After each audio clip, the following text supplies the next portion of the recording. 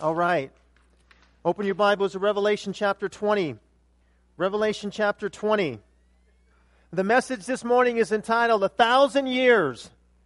1,000 years. I'm sure that many of you would agree that 1,000 years is a mighty long time, right? 1,000 years ago, the earth, from a historical standpoint, was in the time period called the Middle Ages. The Muslim world was in its golden age, and China was in its Song period, and India was being divided into a number of lesser empires. The New World and Sub-Saharan Africa were still in what some call prehistoric stages, and the Arab slave trade was beginning to be an important economic factor to many of the nations in the Middle East. Now, here's one indicator that tells you how long ago 1,000 years was. The world population is estimated to have been between 250 and 310 million people. Okay, now that's a long time ago. And so the Bible speaks about a time called the millennium period. And we touched on it briefly in our study through the book of Daniel, but I wanted to kind of just, as a point of review and to go a little bit deeper into it, because the millennium is something that maybe you've heard before, the millennial reign of Christ. What exactly does that mean? And what are the parameters of that? What does the environment look like? What does that mean for us today? And how does that give us hope or encourage us or well, what is this 1,000-year thing that I've heard about? I'm not really sure. And I actually thought this would be a great thing to kind of discuss and talk about, because I think it would really give us some hope and would really give us some encouragement. Now, one of my favorite Bible commentaries is Wilmington's Guide to the Bible. Write it down. Wilmington's Guide to the Bible. I love Wilmington's Guide. It's a big old book. It's about this big, and it's that thick, and it's just loaded with all kinds of data, and it's a little bit old, so sometimes he'll say, he'll give an illustration, and when you read it, you go, okay, that was a long time ago, but it's filled with information, and he sort of outlines the Word of God and all the books of the Bible and all sorts of other kinds of things as well, so it's just a wealth of information. And so I wanted to tell you that I borrowed some of the outline of his. I've added some of my own, but you got to give credit to a guy like Wilmington, because he just, I love the way he thinks, and so some of these outline points that I'll be speaking of are things that I've gotten out of his book, and I wanted to mention that. Okay, and so the millennium defined. This is Christ's long anticipated and forecasted or predicted 1,000-year reign and rule on the earth. Wilmington says this, that 300 years ago, Isaac Watts wrote a hymn based on the truths found in Psalm chapter 98. It's a familiar hymn that during the Christmas season we sing all the time. You might know this, but it turns out that Watts didn't have Christ's first coming in mind when he wrote this, but he had his second coming. All right, here are the words. Joy to the world, the Lord has come. Let earth receive her King. Right? Okay, that could apply to his first coming. Let every heart prepare him room, and heaven and nature sing. No more let sin and sorrow grow, nor thorns infest the ground. Isn't that interesting? Thorns? What does that have to do with the first coming of Christ? He comes to make his blessings flow far as the curse is found. He rules the world with truth and grace and makes the nations prove the glories of his righteousness. Now, does Jesus rule the world with truth and grace right now? Well, yes and no. Yes and no. There are lots of nations where Christ's rule isn't in effect, but he still rules because he's King of Kings and Lord of Lords, right? Okay, so that didn't quite happen at his first coming, did it? Nor does it happen, has it happened yet? I mean, it has in one sense, but it hasn't fully happened yet, okay? He rules the world with truth and grace and makes the nations prove the glories of his righteousness and wonders of his love and wonders of his love. Can we sing the last line together? And wonder Under the... Isn't that wonderful? Don't you just feel... No, I think every day should be Christmas. In fact, I think... where's Joseph? Are you here? Yeah. Joseph, sometimes the worship team, they go out and debrief or something, or maybe they go to Starbucks, but I think we should sing that at the end of our time today. People will walk in and they go, is that a Christmas carol? What's wrong with those people? Hey, everyday Christmas. Everyday Christmas. All right. So anyway, the theological term for this time period is called the millennium. It's from a Latin word that means 1,000. Revelation chapter 20, we see, although millennium isn't in the Bible, the word 1,000 is. In particular, this 1,000-year period shows up in Revelation chapter 20. So we're going to read Revelation 20, verse 1 through 10. We'll get the full context, and then we'll break it up a little bit. It says, Then I saw the angel coming down from heaven, an angel coming down from heaven, having the key to the bottomless pit and a great chain in his hand. And he laid hold of the dragon, the serpent of old, who is the devil and Satan, and bound him for 1,000 years.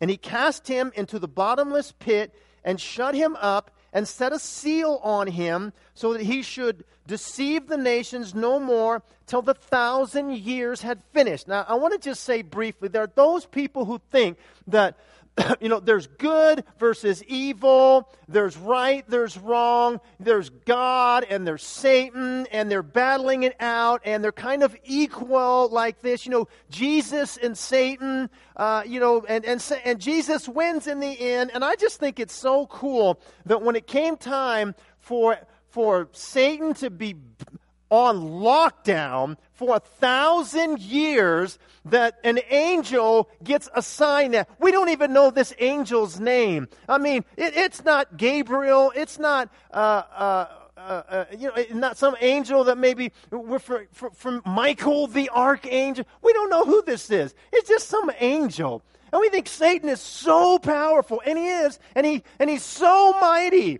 And yet you would think maybe Jesus himself would, no, I'll bind him. And he has bound him at the cross, at his death and resurrection. But it's just interesting to me that, listen, angel, hey, go. Would you bind him up for 1,000 years? Got it, man. Where the chains at? Boom, locked down. Just like that. Just like that. That's it. This Satan, who has wreaked havoc for centuries, just gets, whoop, whoop, and there he goes, and boom, and he's gone. I mean, he's gone, just like that. Does he fight? Does he war? Does he resist? Well, he will, but, that's it. Get him out of here. He gone, as a Duck Dynasty guy would say. Anyway, I just think that's interesting, all right? All right. Verse 3, cast him into the bottomless pit and shut him up and set a seal on him so that he should not deceive the nations no more till the 1,000 years were finished. But after these things you must be released for a little while.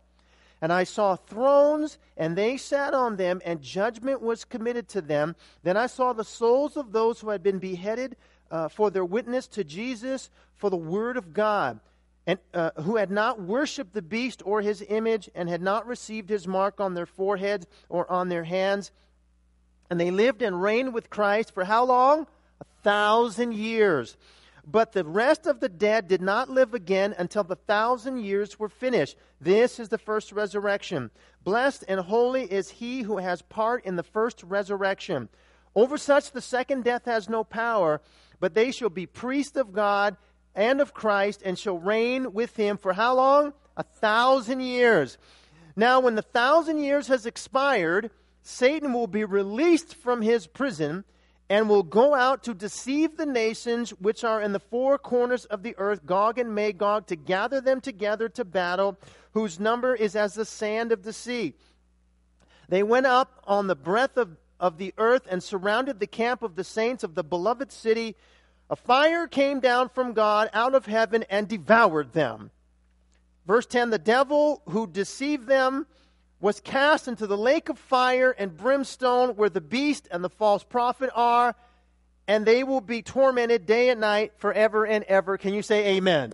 Amen. Okay, there's the end of the story. There's the end of that right there. All of that, and okay, we'll get to that. But But there's three major theological positions regarding this 1,000-year reign of Christ on the earth, or not. And I want to look at those briefly. And again, we touched on this during our study in Daniel, but it was just kind of, we just hit it just for a little bit.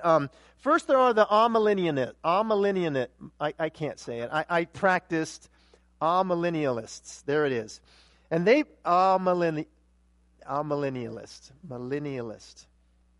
They don't believe that there will be an actual 1,000-year rule. They spiritualize the Old Testament prophecies of this Jewish kingdom and apply it to the church today.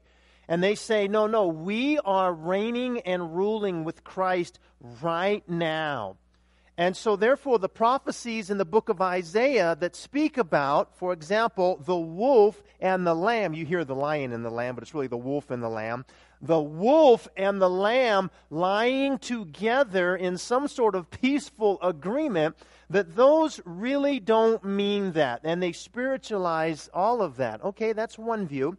Postmillennialism says this, that through the preaching of the gospel, that the world will eventually embrace the teachings of Christ.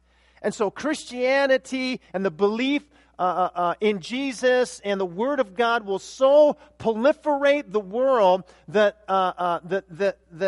it will have its influence on the earth.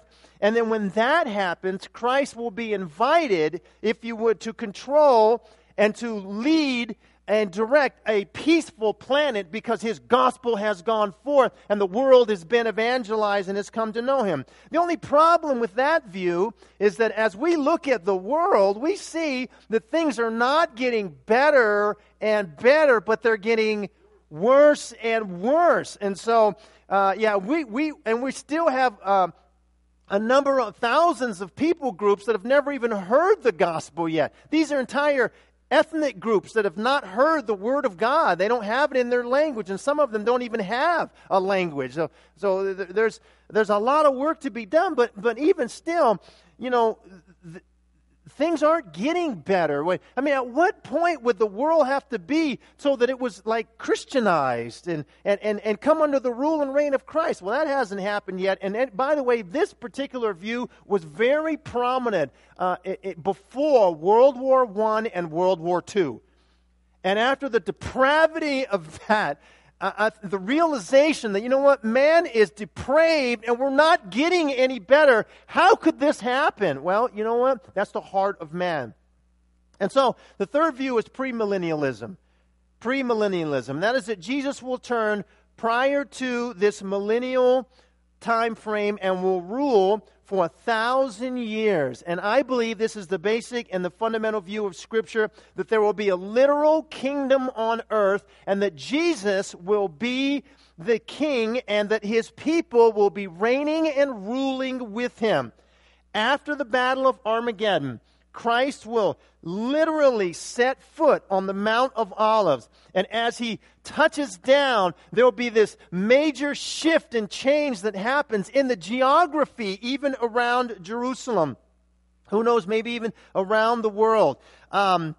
He will go into Jerusalem through the eastern gate, which, by the way, is blocked in because there are those, I think it was Muslims who blocked it in, who said, that there will be no Messiah coming through this gate, and he will go through that gate, just as it's prophesied, through the eastern gate, and go up to the temple, and he will remain there. He will govern, and he will reign over all the earth for 1,000 years. Can you say amen? Zechariah 14:3-4 says this. Says, then the Lord will go forth and fight against those nations as he fights in the day of battle. And in that day his feet will stand on the mount. Oh, can you imagine that? Jesus standing on earth. Bang! I mean, what is that going to be like?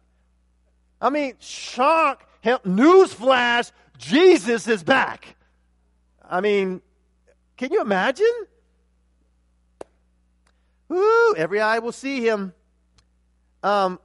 Which he will stand on the Mount of Olives, which faces Jerusalem on the east, and the Mount of Olives will be split in two from east to west, making a very large valley.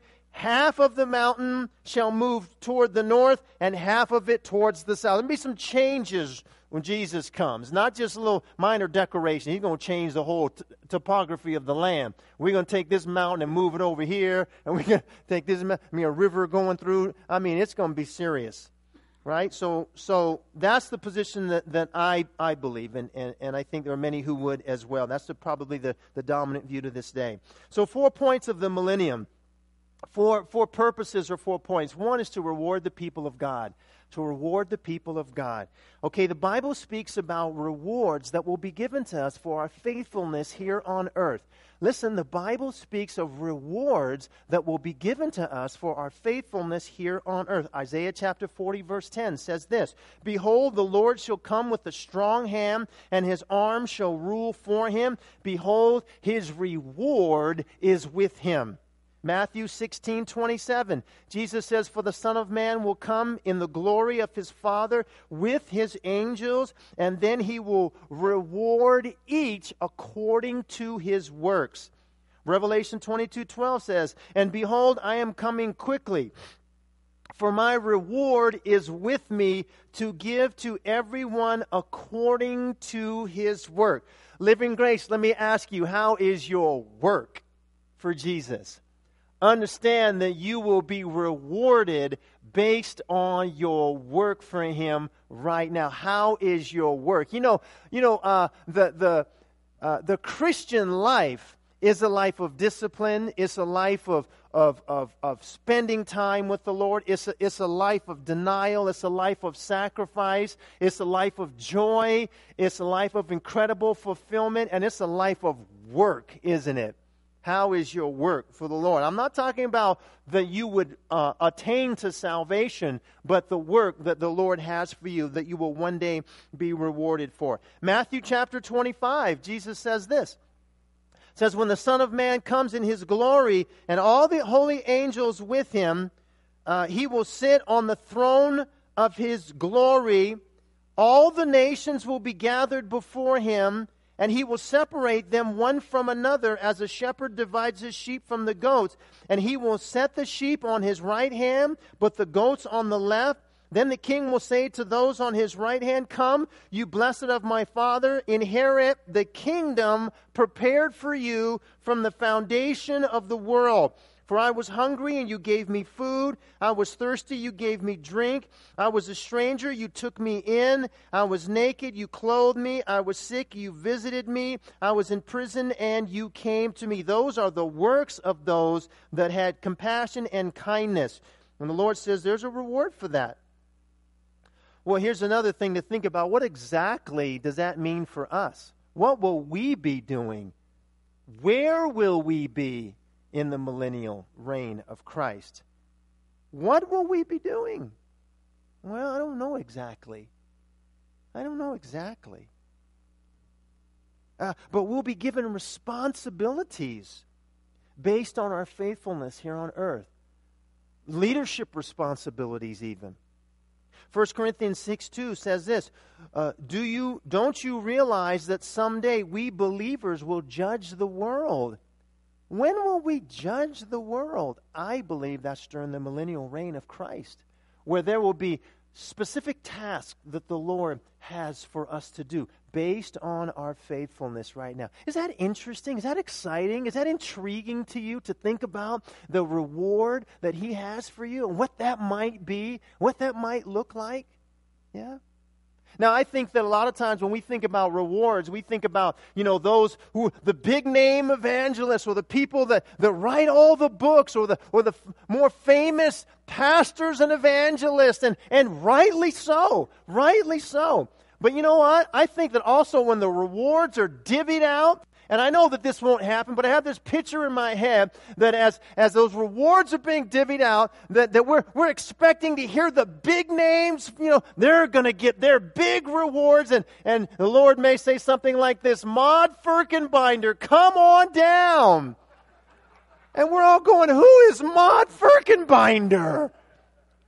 Maud is just some woman who's been faithful for years and years and years and been a prayer warrior and fasting and praying and giving and faithful to the Lord. Nobody knows her name, but great will be her reward. Yeah? I think that'll happen. I think that'll happen. I think some of the greatest things that we do for the Lord are things that nobody ever sees. And those things will be rewarded openly. Jesus said, you give a cup of cold water in my name, you will not lose your reward. A cup of cold water. Isn't that interesting? Imagine if you brought a well to a village in Africa that has no water.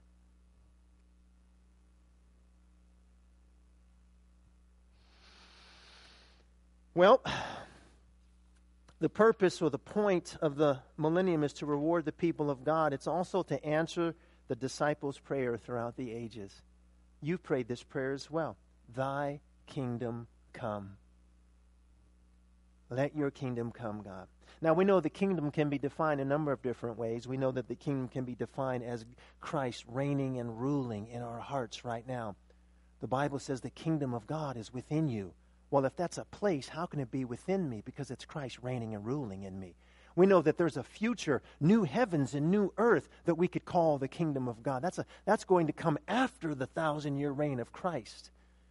But I think when we say, let your kingdom come, I think we're praying an anthem and we're saying, Lord, let your reign and your rule come. Lord Jesus, touch down on that Temple Mount, on that eastern gate. Touch down in Jerusalem, Lord. Let your will be done here on earth as it is in heaven. And Lord, it's going to take your believers bringing forth your will, and it's going to take you one day coming and standing on the earth, Lord. And we look forward to that time. To this point, the kingdom of the Lord, in the literal sense, hasn't been answered yet. But one day, the kingdom of God on earth will be the answer to this prayer. Well, not only to answer the prayers of the disciples throughout the ages, but also to redeem creation.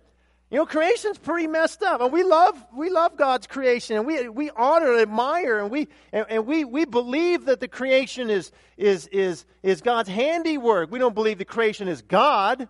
You know, we don't believe the creation has any answers for us as far as it can draw us near to the Lord, but we don't believe that the answers to all of our questions are in the stars. We don't believe that, but we believe the stars will lead us to Christ, the one true star of the kingdom. But creation has got some issues. Genesis 3, there was a curse placed on the land because of Adam's sin. And from that point, paradise has been a wilderness. Would you agree with me? Roses have thorns now. If you don't believe the wilderness is out of whack, come check out my backyard, man. It's out of whack. Oh my gosh. I'm like, why? Why did we not do this when they were just little tiny weeds? Oh man, now it's heating up. I'm on Google. Let's see, vinegar, salt, gasoline. I understand you can buy torches. I'm trying to find a torch now. It's on now. Settling any kind. I'm not a flamethrower, but it's woo. As my sister would say, it's on and cracking now with them weeds. Oh my gosh, creation's out of order. The lion was meek and mild, and now the lion all of a sudden looked at that deer and said, "Oh, you're looking pretty good right now. We might have to have you over for dinner, right?" However, during the millennium, all that will change. Isn't that interesting?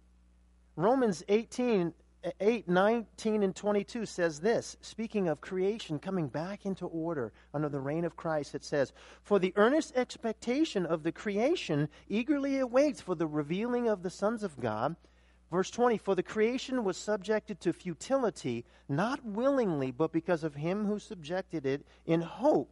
Because the creation itself also will be delivered from the bondage of corruption into the glorious liberty of the children of God." Verse 22, "For we know that the whole creation groans and labors with birth pains together until now. The creation is groaning, wanting to be back in order to what it once was. So one of the points of the millennial reign of Christ is to redeem creation, and also to prove the point of man's depravity. To prove the point of man's depravity. Satan will be bound for 1,000 years. That means there will be no demonic activity on earth. Could you imagine? I mean, come on. No temptation.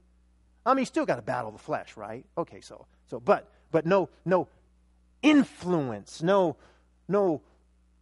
funky worldviews telling us there's no God and telling us that you're a product of random chance plus time, and that billions of years ago there was primordial ooze and you somehow evolved out of that. Or that of course we believe in evolution. We believe God created everything, and we believe both. Huh? Okay. I'm just saying, like worldviews and influences and media, and I mean, just think, no satanic. I mean, think about what would the world be like with no satanic influence. I don't know. That's kind of like, what was the world like when you were in your mother's womb? It's kind of like, I don't know. I don't know what that would be like. Right? So Satan is bound for 1,000 years. But you know what? His heart is bent on rebellion. That's what he does. That's what he does. And so after 1,000 years, he's released. And what does he do? He leads a rebellion against the Lord. Wait a minute, you've just been on lockdown for 1,000 years, and as soon as you get out, you start rebelling against God, and you start taking people down along with you? Okay. Righteous believers enter the kingdom, the millennial reign. And they have children. But there's no influence of Satan. But there will be a time when Satan will begin to influence again. And some of them will be led astray. You know, I heard someone say this. There are no spiritual grandchildren in the kingdom of God. Only sons and daughters.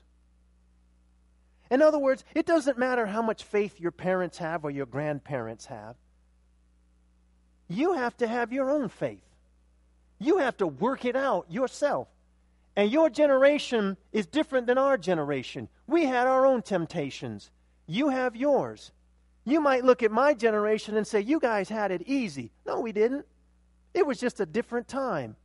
But the Holy Spirit is the same. And so the same God who was able to call me out of darkness into light is the same God who can call you out of darkness into light, regardless of what's going on the outside. Because the Lord isn't influenced by that. He's not affected by the culture like we are. Some people seem to think that man is basically good. That deep down, we want a God who rules over us. I mean, deep down, we want to be religious. And deep down, we're sort of all kind of religious anyway.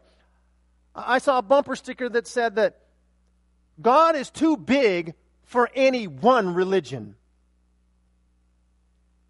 And I thought to myself, so which one do I pick if they contradict with one another? Oh, it doesn't matter. Well, of course it matters. You wouldn't say that about anything else in your life. You wouldn't go to a suit shop or a clothing store and you say, I like a shirt. Well, what size? Doesn't matter. Give me any old shirt. I don't care. Just give me a shirt. Is it for you? Yes. Well, what size are you? It doesn't matter. I want to be bound and restricted by sizes. Just give me any old shirt. Okay. The man is innocent. It's his environment or his education or its outside influences. During the millennium, the sin nature of man will still be alive and well for the most part, but Satan will be out of the picture for 1,000 years. And so the sin nature of man won't be enticed like it is now. Yet at the end, Satan will lead a rebellion against God. All of that to say this, that people will follow Satan even after 1,000 years of Christ reigning and ruling on the earth. Even after the perfect environment. I mean, how could you not live in the perfect environment when Jesus is seated on the throne in Jerusalem and is reigning and ruling for 1,000 years? And Satan gets released, whoop, and there they go. Like, how does that happen? That's the heart of man. It's the heart of man. Well, listen, here's a few things about the environment regarding the millennium. A few things about the environment itself. First of all, it'll be a place of peace, right? It'll be a place of peace. No wars will take place. Could you imagine? No wars. Because Christ will be reigning and ruling. He will deal with those things righteously and justly. So there'll be no wars.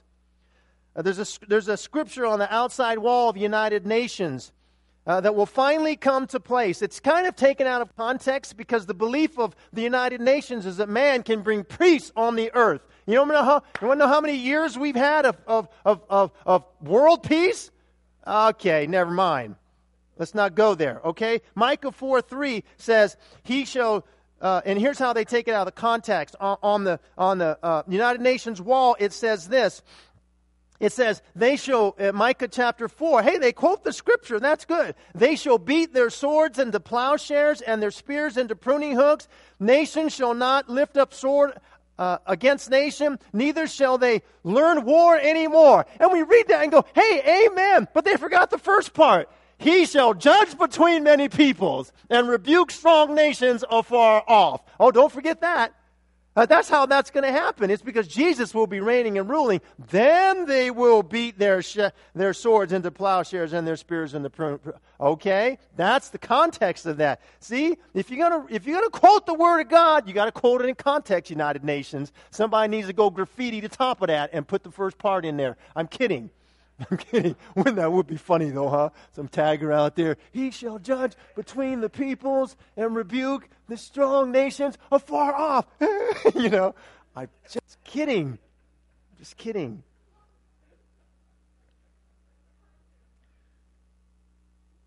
During the millennium, Israel will be the center of the world. It will be the leading nation on the earth, if you would. Temple Mount will be the capital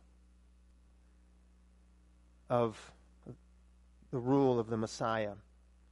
And the scripture tells us that all nations will flow to that capital of the government of Jesus. All nations will be asked to come. Those that don't, there will be some consequences. They'll be asked to come. So it'll be a place of peace. It'll be a place of economic prosperity. Because all of the billions of dollars that we spend on military might will not be spent. It won't be necessary. Isaiah 62:8 says, the Lord has sworn by his right hand and by the arm of his strength. Surely I will no longer give your grain as food for your enemies, and the sons of the foreigner shall not drink your new wine for which you have labored, but those who have gathered it shall eat it and praise the Lord. Ezekiel 34:26 says, I will make them and the places all around my hill a blessing, and I will cause showers to come down in their season. There shall be showers of blessing. Then the trees of the field shall yield their fruit, and the earth shall yield her increase. That's speaking of prosperity right there. So a place of economic prosperity, a place of long lifespans. Isaiah 65:20 says, no more shall an infant from there live but a few days, nor an old man who has not fulfilled his days. For the child shall die at 100 years old, but the sinner, being 100 years old, shall be accursed. 100-year-old child. Hey, but it speaks of death. The fullness of Jesus the healer will be evident. But death seems to be a penalty for serious sin, even in the millennium. Well, anyway, let's focus on the positive, a place of long lifespans. And how about a place of the fullness of joy? Isaiah 12:4-6 says, "And in that day you will say, Praise the Lord, call upon his name, declare his deeds among the peoples, make mention of his name, that his name is exalted. Sing to the Lord, for he has done excellent things. This is known in all the earth. Cry out and shout, O inhabitant of Zion, for great is the Holy One of Israel in your midst."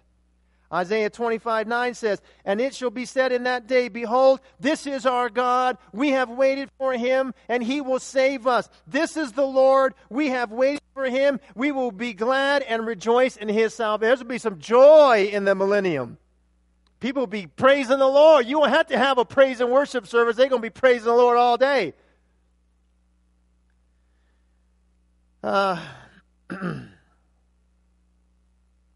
You know, we look at the news today, and actually I want to include this, and you wonder about this. This environment could be a place where King David will have a role in the leadership. Isn't that interesting?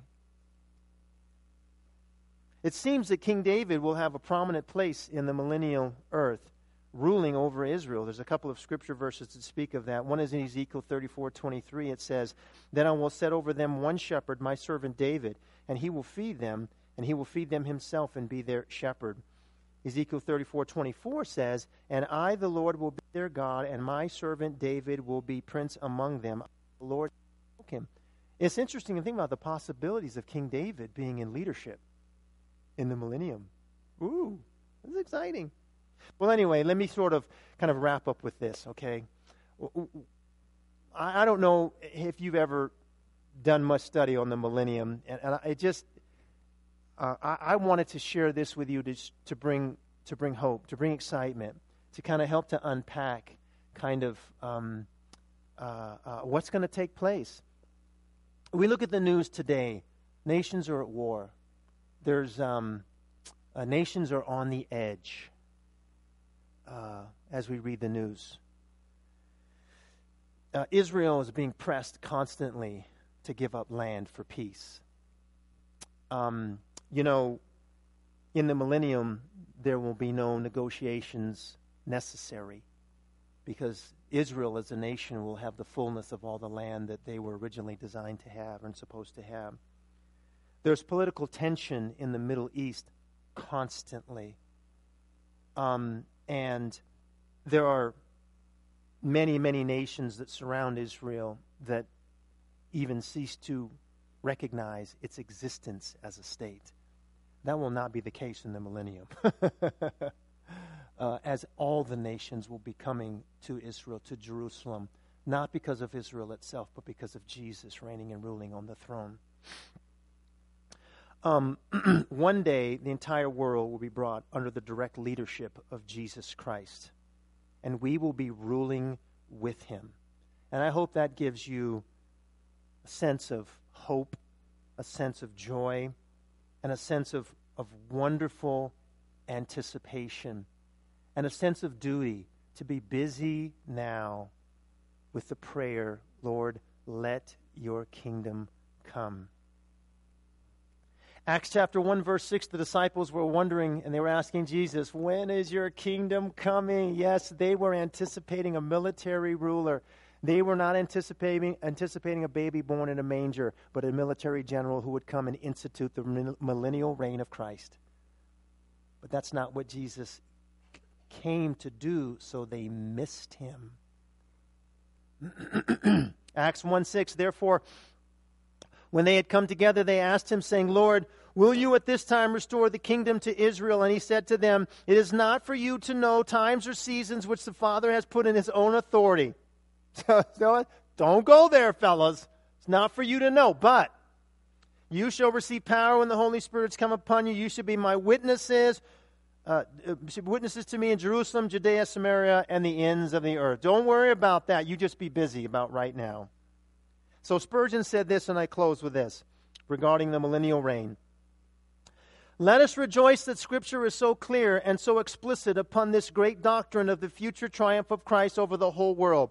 We believe that the Jews will be converted and that they will be restored to their own land. We believe that Jerusalem will be the central metropolis of Christ's kingdom. We also believe that all the nations shall walk in the light of the glorious city which shall be built at Jerusalem. We expect that the glory which shall have its center there shall spread over the whole world, covering it as a sea of holiness, happiness, and delight. For this we look with joyful expectation. Amen? Let's all stand and pray, shall we?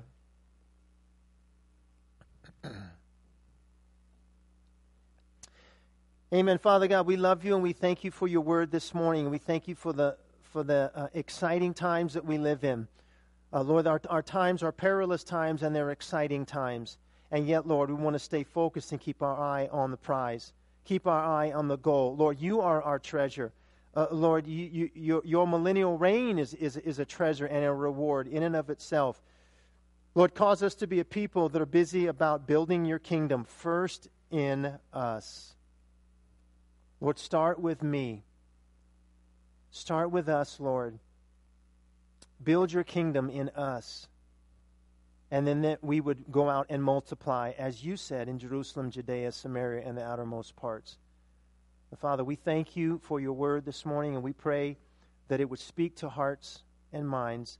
And for anybody who may not know you in a personal way, Lord, that this would be an invitation to join you in what you want to do in their life.